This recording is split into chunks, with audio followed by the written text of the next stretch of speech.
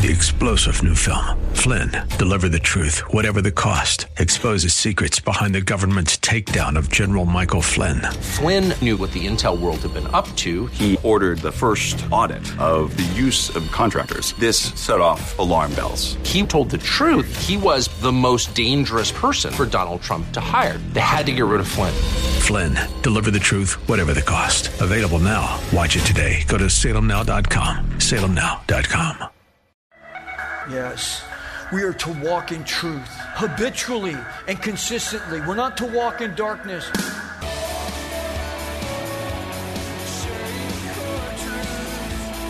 Welcome to Core Truth Radio, a radio ministry of Core Church Los Angeles with pastor and Bible teacher Steve Wilburn. Pastor Steve will be teaching the Word of God with truth from the Bible. For more information, go to corechurchla.org.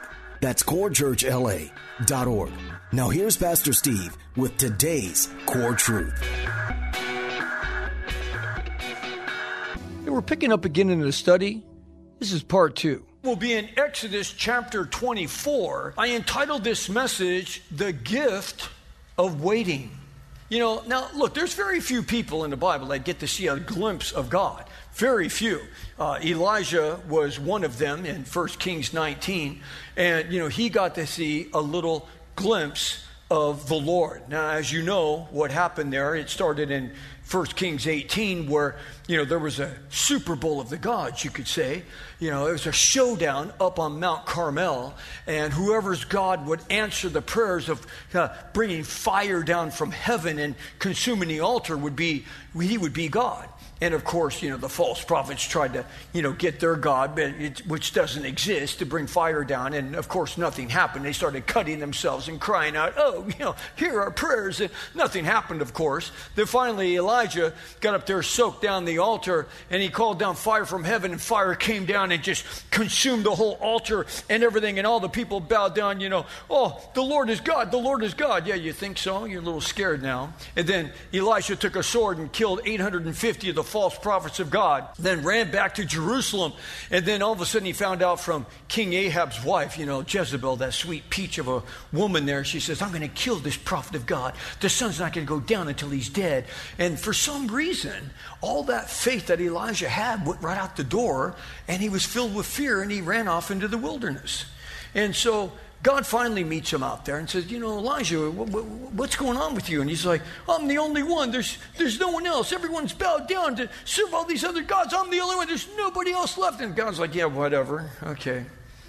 And so he says, I'm going to come and speak to you. And so, you know, he's in a cliff, in a cave, and you know, all of a sudden the earth starts shaking, and an earthquake, and fire's coming down, and wind's blowing like a tornado, and he's just all freaking out. But God was not in the earthquake. He was not in the rumbling of the ground. He wasn't in the wind. He wasn't in the fire. But then there was a gentle blowing. And Elijah came out to the opening of the cave, and he looked, and God passed by, and he saw the backside of the glory of the Lord. And Elijah, what are you doing here? He's like, I'm the only one. There's no one else left. And God's like, yeah, okay, whatever. Hey, would you just get back on the horse here? Like, just get back. I need you to go anoint this guy. Like, he never answers any question of Elijah. He said, get back into serving. Stop thinking about yourself. Stop being so filled with fear here. Just get back. Yes, it's like in verse 4, Moses, he wrote down all the words of the Lord here, and he built an altar symbolizing the 12 tribes of Israel as God is establishing this covenant with these people here. And God wants these people to understand that there's a covenant, a relationship between the two. Which brings up our point here, words of commitment.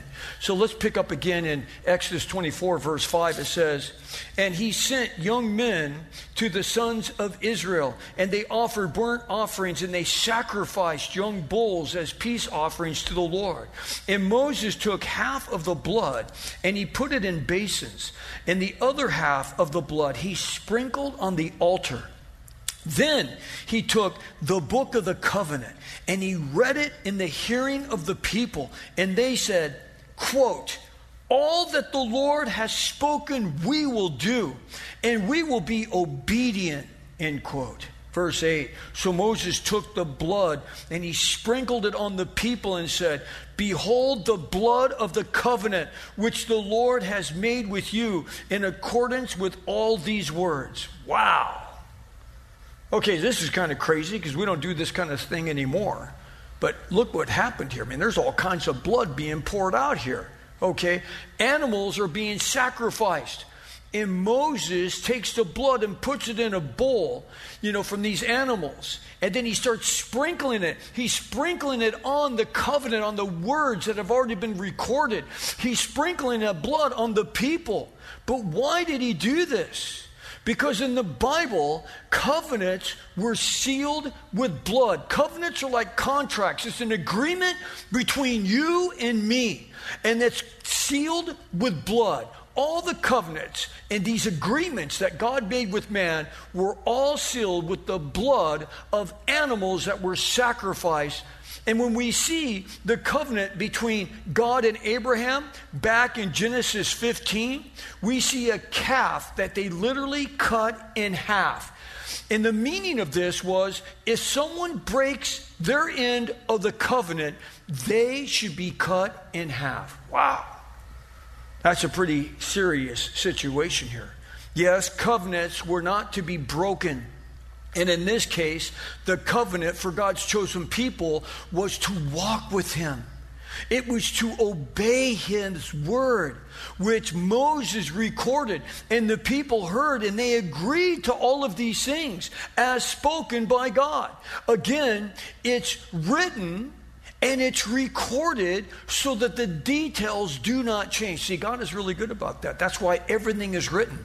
In fact, at one point in Romans chapter 5, it's talking about the difference. He talks about this in 5, 6, and 7, but he's talking in Romans about how the people between Adam and Moses, they died, but they did not die in total sin because it was not recorded and written on how they should live, and there wasn't a law and a covenant with the written law of God. So it was just handed down traditions. But after it was written, now we are completely responsible. That's why God goes into so much detail on telling us how to live and what is right and what is wrong, because it is now written. And it is now there inside of his word so that we can know how we live. And this is why contracts are still binding today. If we sign a contract, we are bound and we are liable for what is written in that contract. Nothing can be added to it, and that's what we have here in Exodus. And what we have here in Exodus is also recorded in the New Testament. In Hebrews chapter 9, verse 19, it says, for when every commandment had been spoken by Moses to all the people according to the law, because it was written, remember, he had sprinkled it, what was written, he had sprinkled the people. He took the blood and sprinkled both the book itself and all the people, saying, this is the blood of the covenant which God has commanded you. Wow. So we have to understand, this is a big deal here. Consider Jesus. He died on the cross for all humanity. That was sealed with what? The blood of an animal? No. It was sealed with his blood. When we come into a relationship with God, we come into a covenant. This is the new covenant. It's based upon God writing his word now upon the fleshly tablets of our heart. It's not a new word. It's the same word that has been written in the Bible, but now it's on the fleshly tablets of our heart. This is why we have a conscience inside now. Because even though you might not be familiar with a certain passage of scripture, God has written it in your heart. So when you go to do something wrong, your heart is throwing up a red flag saying, I don't think you should do this. And then when you do something that's wrong, you feel guilty about it. Why? Because God wrote his word on the fleshly tablets of our heart. So you're bound to that. And then you feel guilty inside. But see, we are no longer saved through the sacrifice of animals. See, God allowed, because basically sin cannot stand before God. So in order for a person to go to heaven, they'd have to die for themselves, but then that wouldn't even work. So God allowed our sin to be put on an animal. Think about that. So it's like the priest would go down and take a knife and cut the animal's throat, and they'd just start gushing blood out of the main artery, and that animal lay down and die, because God allowed that blood and our sin to go upon that animal, and that animal died in our place. So he allowed the blood to, as the Old Testament put it, cover our sins, so that when God looks down at us, he would see the blood and he wouldn't see our sin. But now in the New Testament, it's not like that anymore. Now, Jesus himself, who is Jesus? He's God in the flesh. So God came down from heaven, dwelt in a body like you and me, flesh and blood, allowed himself to be stricken, beaten like an animal. He was led to the cross like a lamb to the slaughter. And they said they beat him so badly that you couldn't even tell he was a man. They pulled the beard out of his chest. They took a cat of 9 tails and lashed him 39 times. That was a Roman whip that had bone and metal tied to the ends. And they whipped his back completely off, completely shredded for you and me. And that's how we've been saved. So when we're saved by the blood of Christ, it means that Christ literally poured his own life out for us. How much did God love his own creation, humanity? The Creator came down and died for it. So I just want to make a point here. When you find yourself in that place and position where you are having a really hard time forgiving yourself, you've done something horrible. You've done it again. You're like, God, if you forgive me for this, I'll never do it again. And then there you are, you did it again. And you're thinking, I could never be forgiven. God, there's no way you could forgive me for this because I've done this before. And it's like, I'm sitting here and it's like, I'm just like, I can't do this anymore. There's no forgiveness for me. Think about what you're saying there. What you're saying is, this isn't enough. There had to be something else. You're saying that the blood of God himself is not enough to forgive you. See, we are saved by the grace of God. The very word grace means his unmerited favor. You and me do not deserve God's forgiveness. We don't deserve it. We never deserved it. It's not about somehow I can do some good works and make up for it. No. You're guilty for what you did, and none of us deserve his forgiveness. But God says, by grace is sufficient for you. He says, but I have an unmerited favor for you. I'm going to give this to you. And that's why his mercy says, I'm not going to give you what you deserve. You deserve judgment, but I'm going to pour favor on you instead. So when you say, this isn't enough, no, it's more than enough, even though you don't deserve it. God has given us forgiveness and his grace and his mercy. And that's why we can be forgiven of the most heinous of all crimes, and no matter how many times we've done it, because the blood that sealed this new covenant is the blood of Jesus Christ, our Savior and Lord. And that's why we don't sacrifice animals anymore. Think about what the Bible says in Hebrews 9, verse 12. It says, and not through the blood of goats and calves, but through his own blood, God's own blood. God entered the holy place once and for all. Amen. God entered the holy place once and for all, having obtained eternal redemption. For if the blood of goats and bulls and ashes of a heifer sprinkling, those who have been defiled sanctified the cleansing of the flesh, like if God allowed that in the Old Testament, how much more will the blood of Christ, who through the eternal Spirit offered himself without blemish to God, cleanse your conscience from dead works to serve the living God. Wow. Oh my goodness. Praise the Lord. This is why we get to heaven. Not because we're good people. Not because I'm a Christian and I do a Christian thing. It's like, no. We get to heaven because there was a sacrifice of God, the God-man Jesus. And that's how we're getting to heaven. So when we stand before him, it's not because I did this good deed or did that good deed or go to church and was a good person. No. I'm getting to heaven because of what he did for me. Now, in spite of what he did for me, or because of, not in spite of, but because of what he did for me, that's what should make every Christian want to serve him more. God, if you can love me with as much of a wretch that I am, and you didn't pick me up and kick me through the goalposts of life, the least I could do is to serve you. The least I could do is to be that person that shines the love of Jesus around. That's the least I could do. It's just saying, I'm a Christian and I'm going to do what the Lord would have done in this situation. That's all it means. That's it. You know, 1 John 1:7 says, if we walk in the light as he himself is in the light, we have fellowship with one another, and the blood of Jesus, his son, cleanses us from all sin. If we say we have no sin, the very next verse says, if we say we have no sin, we're a liar and the truth isn't in us. But then it goes on in the next verse, in verse 9 says, but if we confess our sin before God, he is faithful and just to forgive us and to cleanse us from all unrighteousness. Why? Because it wasn't the blood of a goat or a bull that died for you. It was God himself. Yes, we are to walk in truth habitually and consistently. We're not to walk in darkness because, again, you know, if we continually walk in darkness, we're not a Christian. See, if we're habitually walking in darkness, see, it doesn't mean that you're not struggling in a sin. It doesn't mean that you haven't fallen to the same thing over and over again. But it means that the person who's just okay to just live in sin, like, I'm just living in sin, I have no remorse, I have no sorrow, I'm just doing it. Like, I'm good in all these other areas, but there's one area I've just thrown up the white flag and I'm doing it. It's like, if you have no desire to repent or turn from that sin, then you're not even a Christian.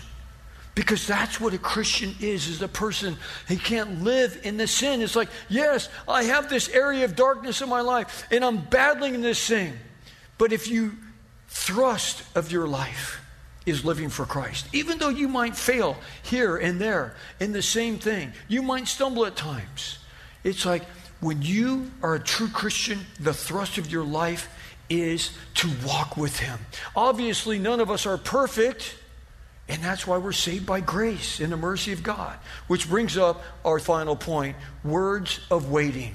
Let's read what he says here in chapter 24, verse 9. He says, then Moses went up with Aaron, Nadab, and Abihu, and 70 of the elders of Israel, and they saw the God of Israel. And under his feet there appeared to be a pavement of sapphire, as clear as the sky itself.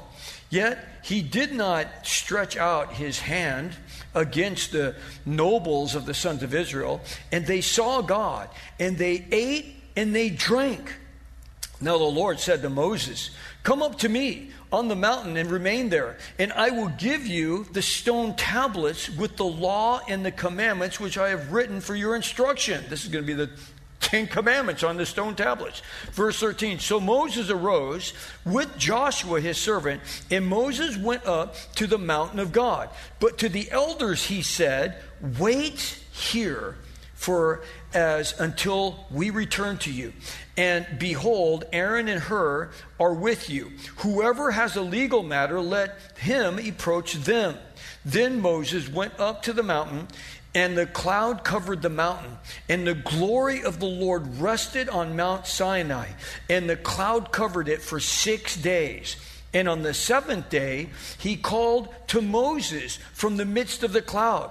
And to the eyes of the sons of Israel, the appearance of the glory of the Lord was like consuming fire on the mountaintop. And Moses entered into the midst of the cloud as he went up to the mountain. And Moses was on the mountain 40 days and 40 nights. Wow, man. So God reveals himself to the leaders of Israel. I mean, this is just, it's remarkable.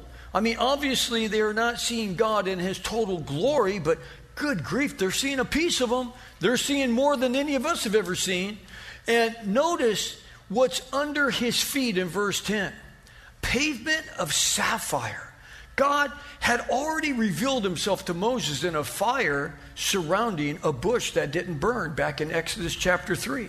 But here in verse 17, God revealed himself as a consuming fire. And these men stood in the presence of the living God.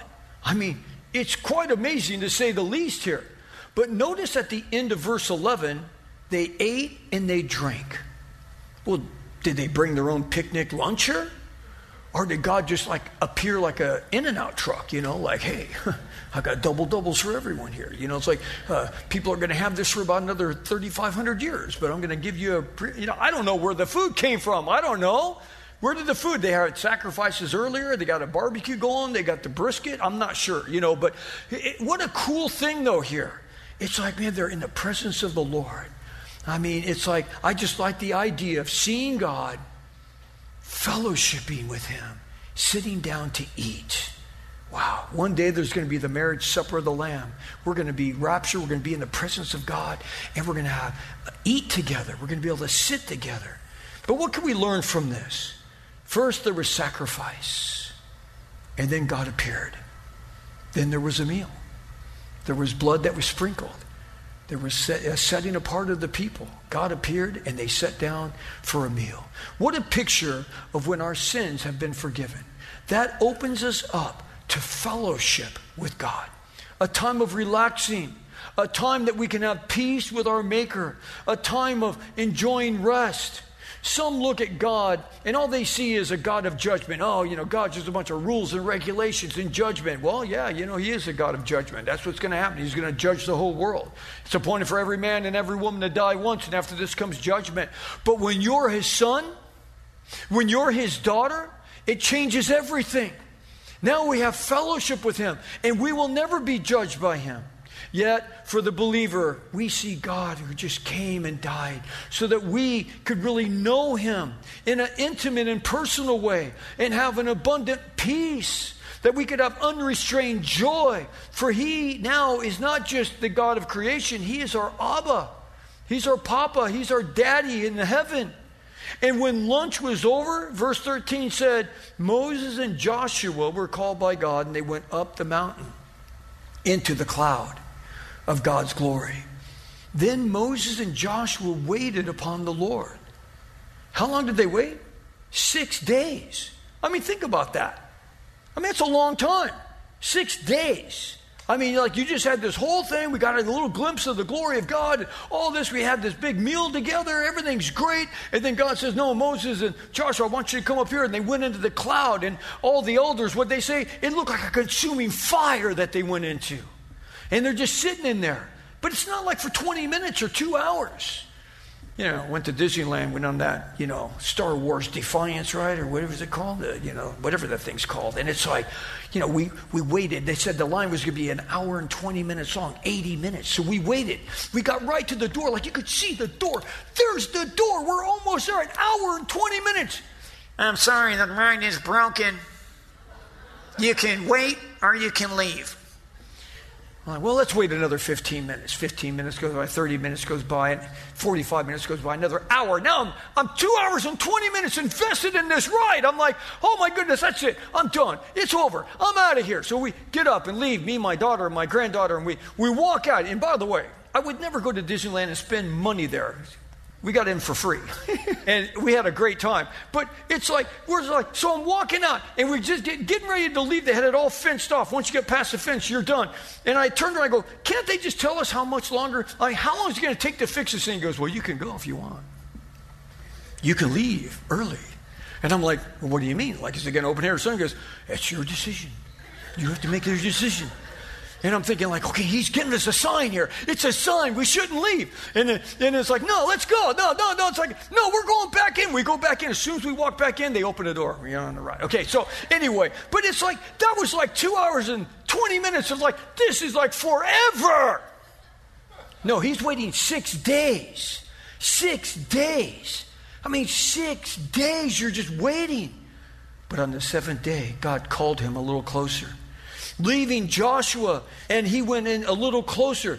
Joshua is probably just happy. I can't believe I'm right here. I'll wait right here, no problem. Little did Joshua know at this point that in 40 years, they would still not have entered into the promised land because of the people's rebellion towards God. But little also did he know that Moses would be dead, and that God would use Joshua to lead his people into the promised land. But Moses waited, and this would lead to 40 days and 40 nights alone with the Lord. Wow. Nobody in all the Bible has ever spent this kind of time with the Lord. 40 days and 40 nights. But let's not forget how long Moses waited on the Lord. Not just the 6 days here, but he was about, 40 years in the wilderness after he left Egypt? 40 years he waited. And now God gave him 40 days and 40 nights alone with the Lord. Yes, I know that we like to rush, but it's better to wait. I wonder about two things as we end here today. Number one, what pain have we caused ourselves by not waiting on the Lord? Number two, what blessings have we missed by not waiting on the Lord? Thanks for joining us for Core Truth Radio. You've been listening to Pastor and Bible teacher Steve Wilburn of Core Church Los Angeles. If you'd like to hear more messages by Pastor Steve, download the Core Church Los Angeles free app.